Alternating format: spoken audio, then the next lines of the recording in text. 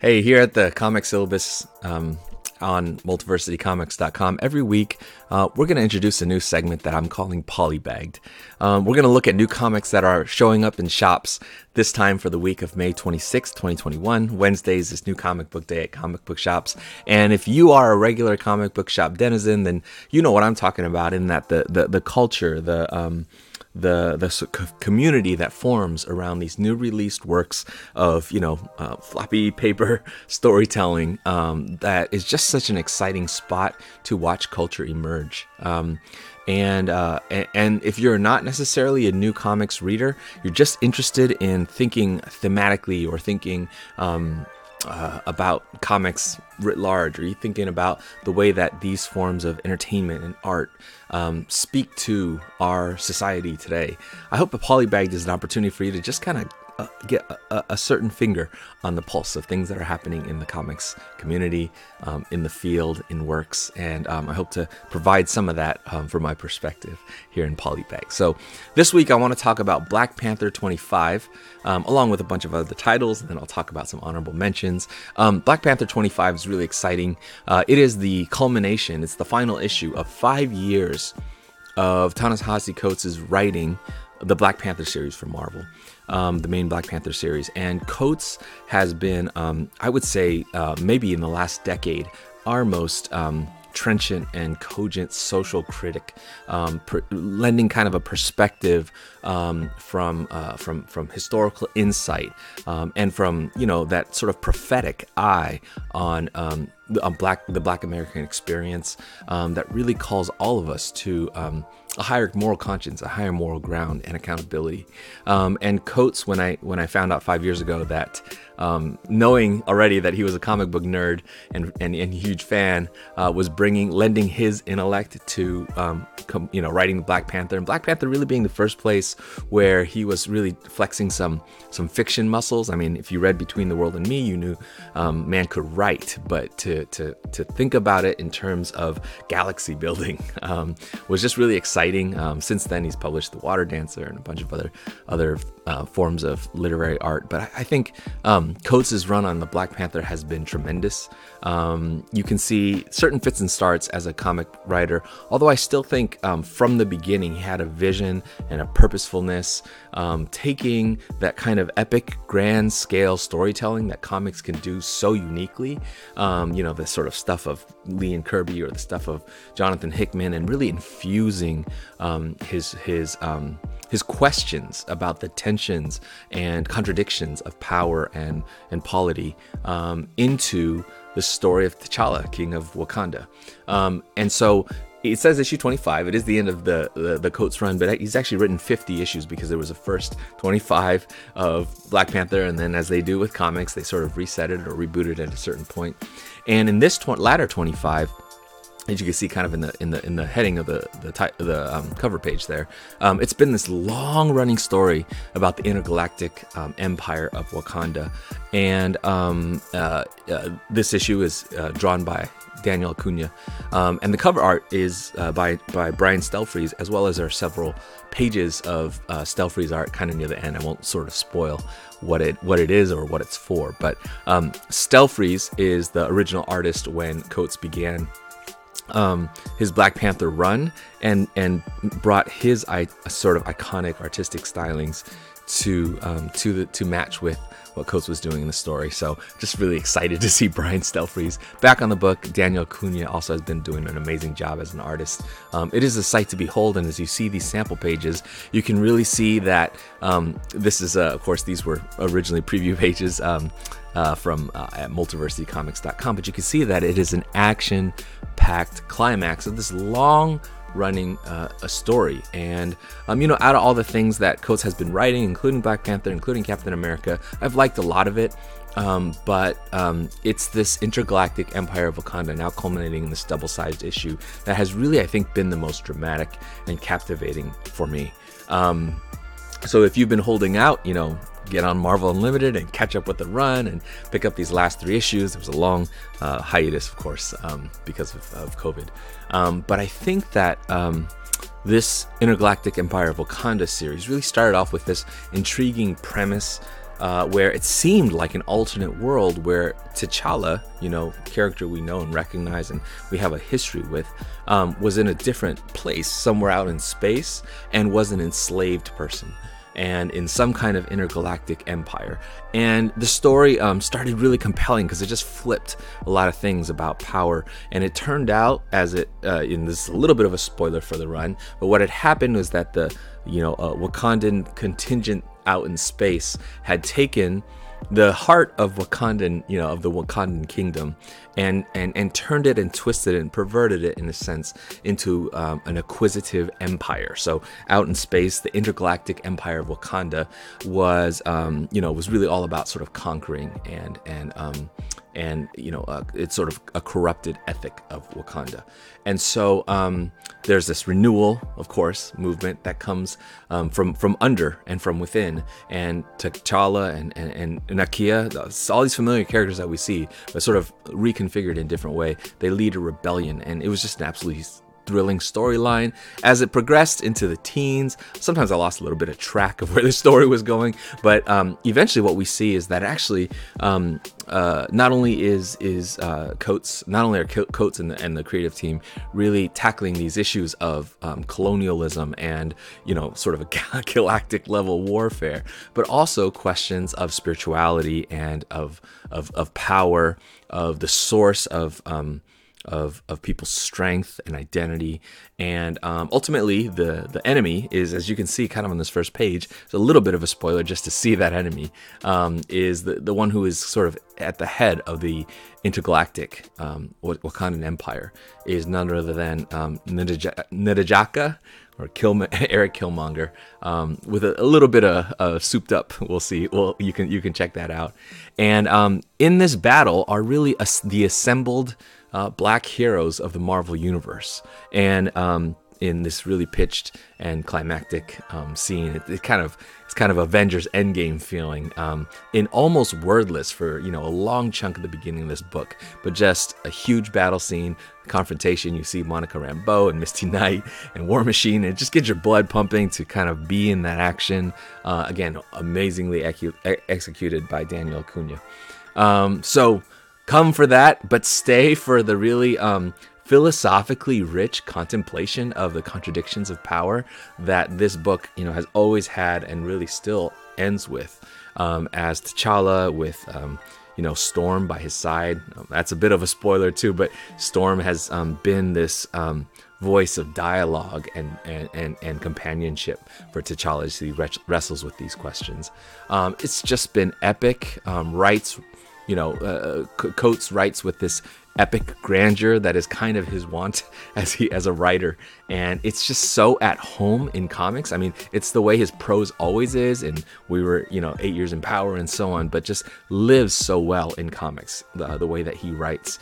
And and so I think during the pandemic break for this book, I sorely missed it. It was one of the things I looked forward to the most every month.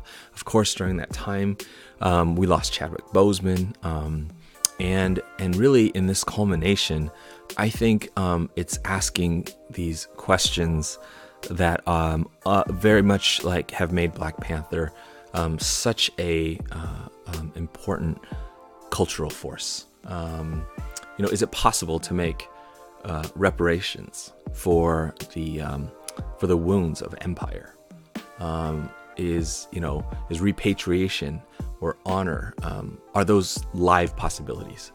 After this great battle comes to a head, after we kind of deal with the Wakandan old gods and all this kind of stuff, I think that it's just all come together so masterfully that there have been critics of Ta-Nehisi Coates' run of his comic writing, and I wish that those people would have been more patient to see how it all unfolded, because I think it just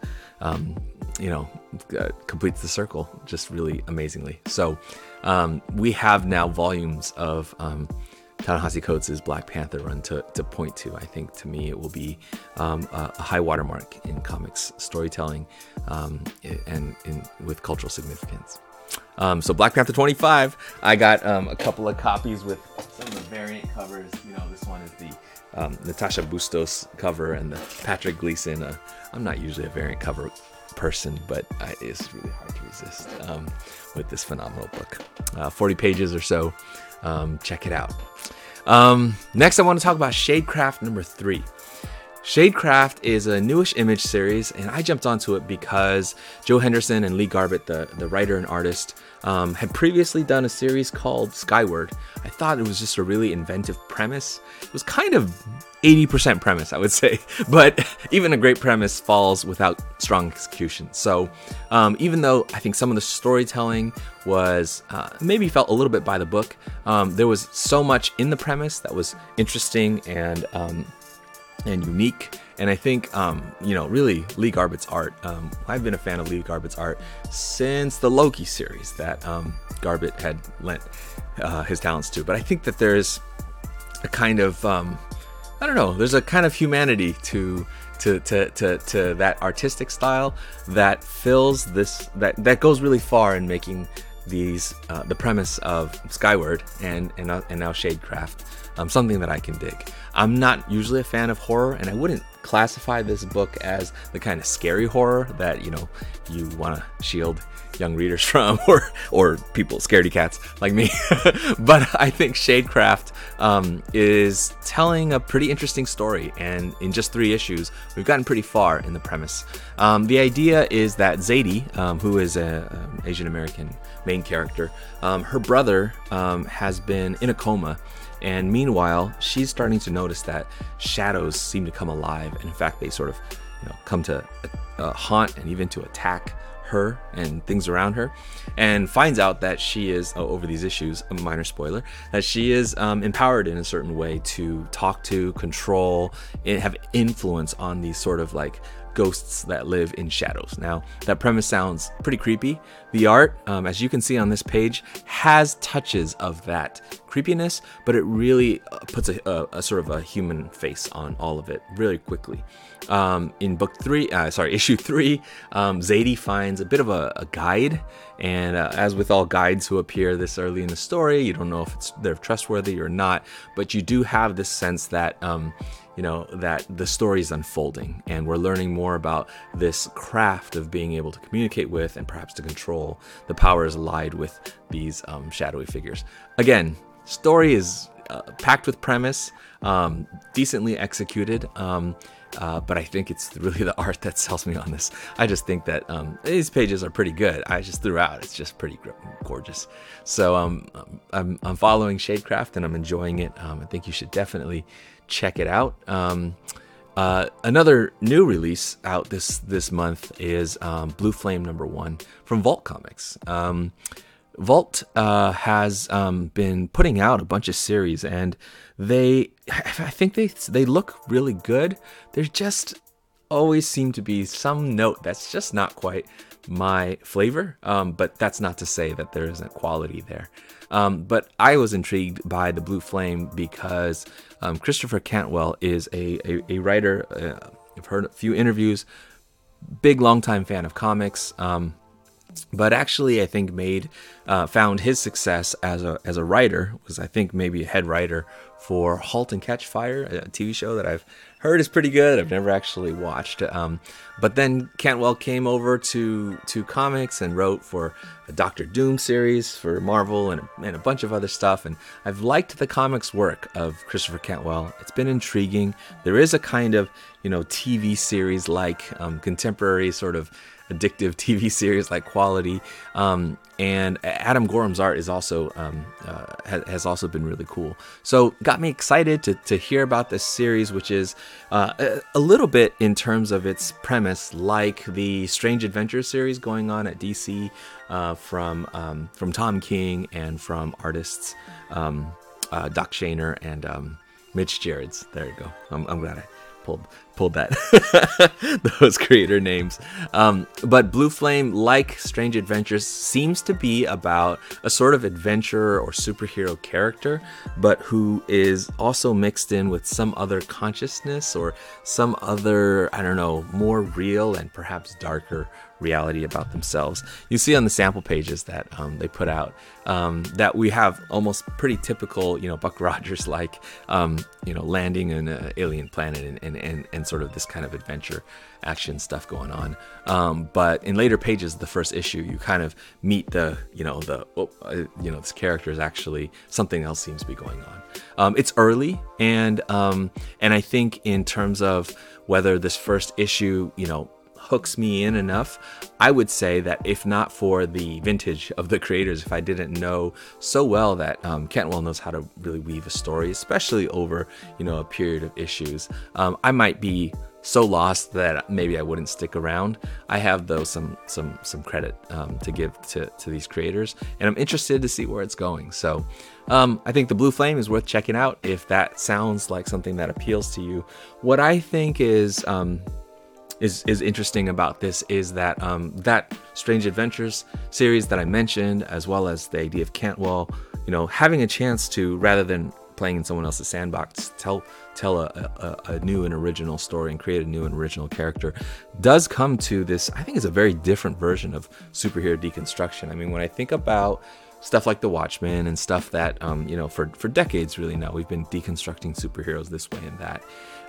It's something different when I think there is not this sort of, the creator sort of hovering, 100 feet above their characters and deconstructing the sort of, active comic storytelling, but rather in taking those kinds of things that don't make any sense and feeling them as an internal psychological pull. And I think that that's actually more reflective to me of the experience of those of us who read and engage in comics. And so as I was, reading some of the early issues of that Strange Adventures, and I had this feeling with Blue Flame, there is a kind of almost dividedness of consciousness, this kind of division of, who we are as a comics reader, as a person who's picking up, New York Times, as a person who's kind of interacting with different social worlds, and to be the Adam Strange or to be the Blue Flame in one world of our imaginations, and then to have a different mask or to have to cope with the different reality of who we are in another space. To me, that where superhero and where these adventure stories fit in our individual or collective consciousness amidst all of these faces is interesting. Is that what this book is about? I don't know. But either way, I think it's intriguing and I'm here for it. So check out Blue Flame #1. And now we come to Bitter Root. And Bitter Root is month after month one of my favorite titles, written by David F. Walker and Chuck Brown, with art, incredible, gorgeous art by Sanford Green. I won't get into too much detail because, like I've been saying, I don't want to spoil these books for you.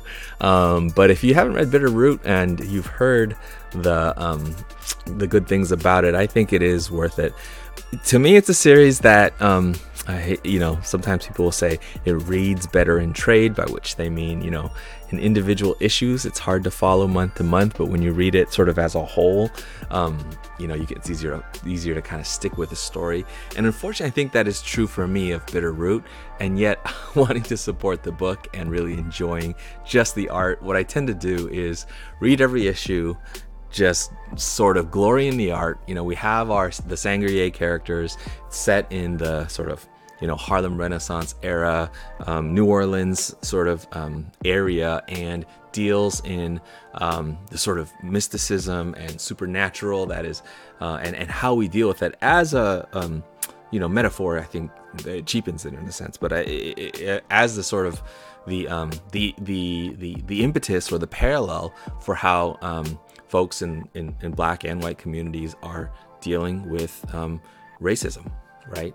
And racial hierarchies and systems of racial oppression and responses to being oppressed, responses to egregious acts of racial terror. And so there's the characters are fun and and multi-dimensional. I love the Sangrier family. I love the Dr. Sylvester character. If you have been reading the series, you know who I'm talking about, and if you don't, let me just try to entice you with the idea that there are monsters. There is and there's a whole lot of the monstrous and what really is monstrous, questions of, you know, what and who really is monstrous in our world, as opposed to things that are just, you know, outwardly monsters. There's real wrestling with, you know, purgatory worlds and kind of demonic things, but that again come to these questions of our hearts. How do we hold on? And then the essays at the back of every issue of Bitter Root, featuring, you know, scholars and journalists and creatives that are some of the people I admire the most in the world, talking about some of the milieu of this book, where it comes out of, as well as, you know, ideas about Afrofuturism and all kinds of cool things. So for the essays alone, Bitter Root would be worth it. For the comic, it's an incredible story. And 13 is a dramatic pivot point. This is in the third arc, and I think it's 3 maybe out of 5 parts of this third arc. I hope, I'm not sure, I should probably look it up.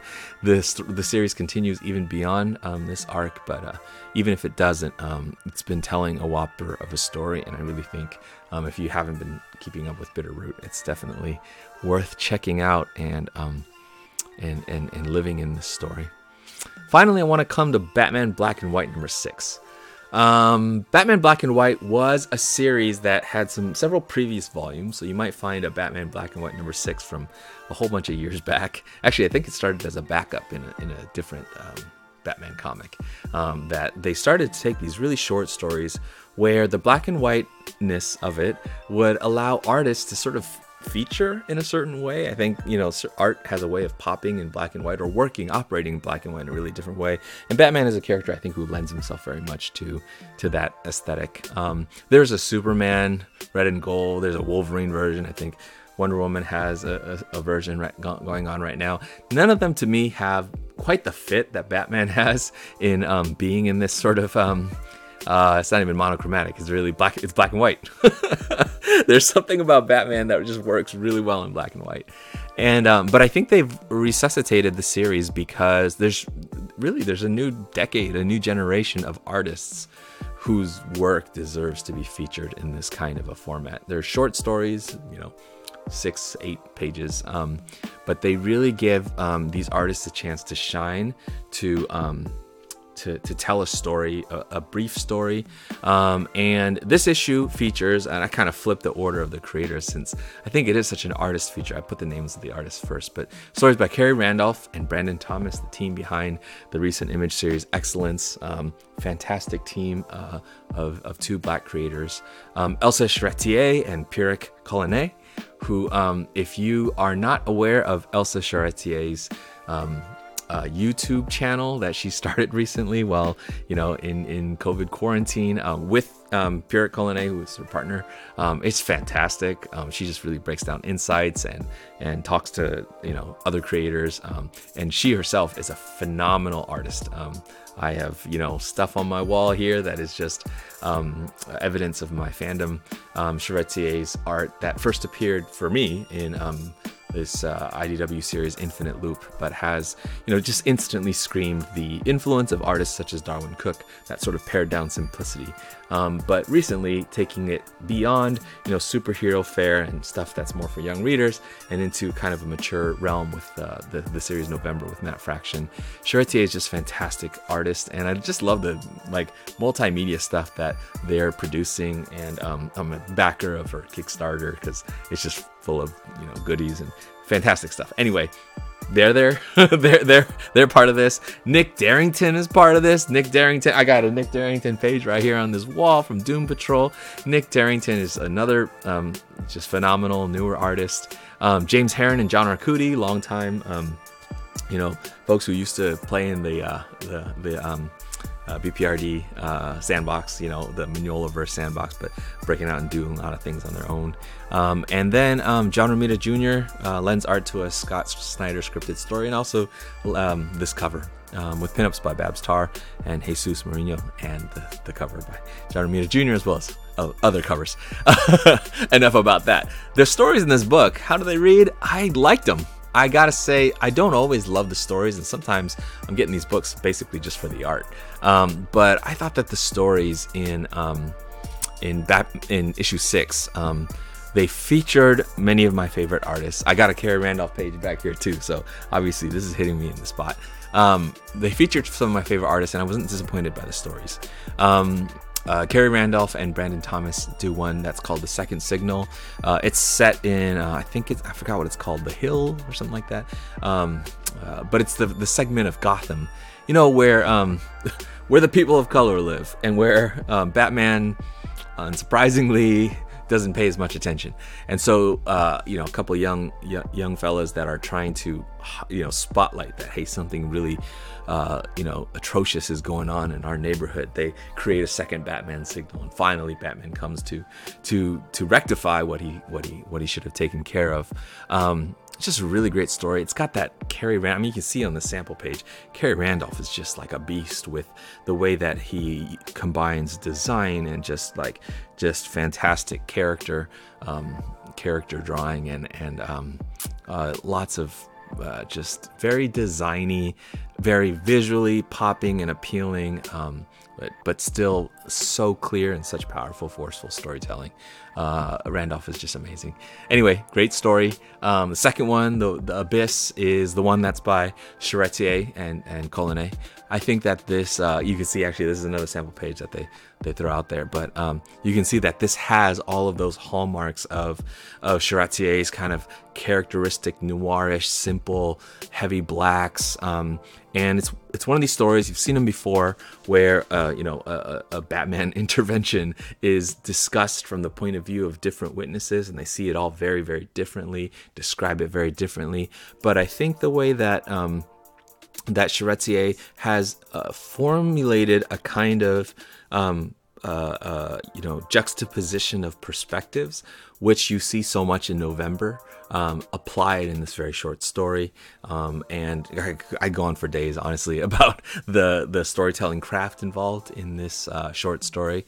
Definitely worth checking out. Definitely worth your time.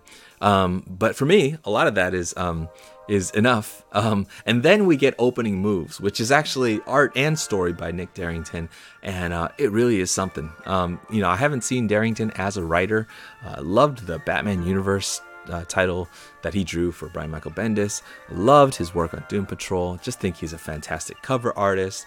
There's a kind of liveliness to his style, but in this in the short story Opening Moves, it's essentially chess pieces in a battle, and Batman is trying to survive and then figure out what to do. Short and sweet, but just so drawn with so much. There's something about Darrington's art that the characters, the pieces, in Doom Patrol, it was all kinds of crazy objects and locations, all just have this roundedness to them. I don't know how else to describe it. And these chess pieces, which you could be just very, very boring, just take on this incredible life in Darrington's hands. So that one's a great one. John Arcudi and James Herron have a story like Monsters of the Deep. Well drawn. Fairly typical story, it feels like. It was good. It was entertaining. And finally, 1,000 Words, written by Scott Snyder and art by John Romita Jr. I gotta say about Romita Jr., sometimes I think he's one of those artists that we can take for granted, and perhaps it is a feeling that, like I've heard some people say before about him, that maybe he is taking the work for granted. But I don't know. I'm a fan. I can't lie. John Romita Jr. has been an artist that I'm reliably drawn to what he does. And I've seen, when I compare, whatever, Daredevil, I'm blanking on the one with by Frank Miller that John Romita Jr. wrote. That past work, I first encountered John Romita Jr. from, I think, a Punisher War Journal or something like that series that he did. He just has this way of drawing characters with, what it is it's that there's clearly a legacy of John Romita Sr. and that era of artists who brought a kind of, created their own kind of American style comics realism right? Let's maybe call it that. The Buscema kind of, even Ditko, and definitely Kirby, like, larger than life, but still able to sort of be very grounded. And then there's the influence in latter decades of whether it's Asian art or just different cinematic art forms that different artists incorporated. And I feel like John Romita Jr. stands right in the juncture of that in so many ways. There is something very classic to his craft, and at the same time something really expressive. And sometimes, especially in more recent years, I think there's a little wonkiness that people sense. And to me, that's a way that other artists like him have been able to take advantage of. I think of just an increasingly high standard of expectation and consistency, while Romita Jr. keeps falling back on these very classical ways of approaching the work that are still experimental, that are still innovative, but that he's not changing, he's not retooling completely. And when I look at a cover like this, Batman in a reflection, the rain, the sort of multitudinous lines that Romita Jr. uses to create the effect of basically what color would do. I just think he works really well. And I think he works really well in black and white. He works for me. So anyway, all together, you can tell that this is a set of artists that I'm glad that Batman Black and White is featuring. So those are the ones I wanted to really highlight this week. There are many other titles among my honorable mentions. From DC, Mr. Miracle's new series with the sort of future state version of Mr. Miracle. Other history of the DC universe continues on. John Ridley's mostly sort of prose, alternate take from the perspective of characters of color. Batman Superman 18, Gene Luen Yang and Ivan Rice continuing their new run. That has been really exciting. Detective Comics 1036. I've enjoyed Dan Moore's art on Mariko Tamaki's really kind of elaborate stories. Robin number 2 has been just really cool as well. Williamson and Melnikov, and Strange Adventures 10, as I mentioned earlier before. And I never thought I'd be following a Harley Quinn book, but Harley Quinn number 3, I also picked that up because Riley Rossmo is Riley Rossmo. Helm Greycastle number 2 is a series from Image that I'm a really big fan of Henry Barajas's work, and really interested in seeing what those creators are doing in that title. Made in Korea number 1, a really new, a brand new series from Image that has just a very intriguing premise about robot children. And Ascender 15, speaking of robot children, is, as that series marches toward, I believe they've announced 18 is the end of this very large story that started with Descender and has gone on to Ascender, and it's all kind of coming together. And then last from Image, but not least, Greg Rucka and Fernandez's Old Guard Tales Through Time, number 2, and I think this is more of an anthology kind of story with different creators lending to the world that the Netflix show, or rather Netflix movie, has really kind of brought to life. From Marvel, I'm continuing to love and to follow Kelly Thompson's Black Widow with Elena Casagrande. What a heart-wrenching and really beautifully drawn series. Beta Ray Bill by number 3 by Daniel Warren Johnson continues to be space opera and epic and huge. X-Men 20 is marking towards, we're coming to the end of Jonathan Hickman writing the main X-Men book, although of course the Hickman fingerprints on this new Krakoa moment are going to go elsewhere. It's a grand mystery, but Jerry Dugan is going to write a kind of restart from issue number 1 of X-Men. So I think big things are happening with X-Men. I have to catch up with the last couple issues. Same with New Mutants number 18. This Chariot number 3 from AWA is something I did not expect to be enjoying. I gotta admit, I like the people starting AWA, but I wasn't really hooked into any of the titles, but I really like Brian Edward Hill. And when I checked out Chariot 3, which is essentially kind of a Knight Rider story, it's a car who comes to life and sort of, seizes this end of the line kind of, former tough guy or something like that. It's full of violence and cars, a lot of cars. That's the car stuff. And I'm not a Fast and Furious kind of guy. But the art by the artist's name is Priscilla Petraites, I think, is a Brazilian artist. Is really great. It's very good. So I'm kind of been there for those creators. Not necessarily my type of story, but it's just kind of seems like adult action movie fun.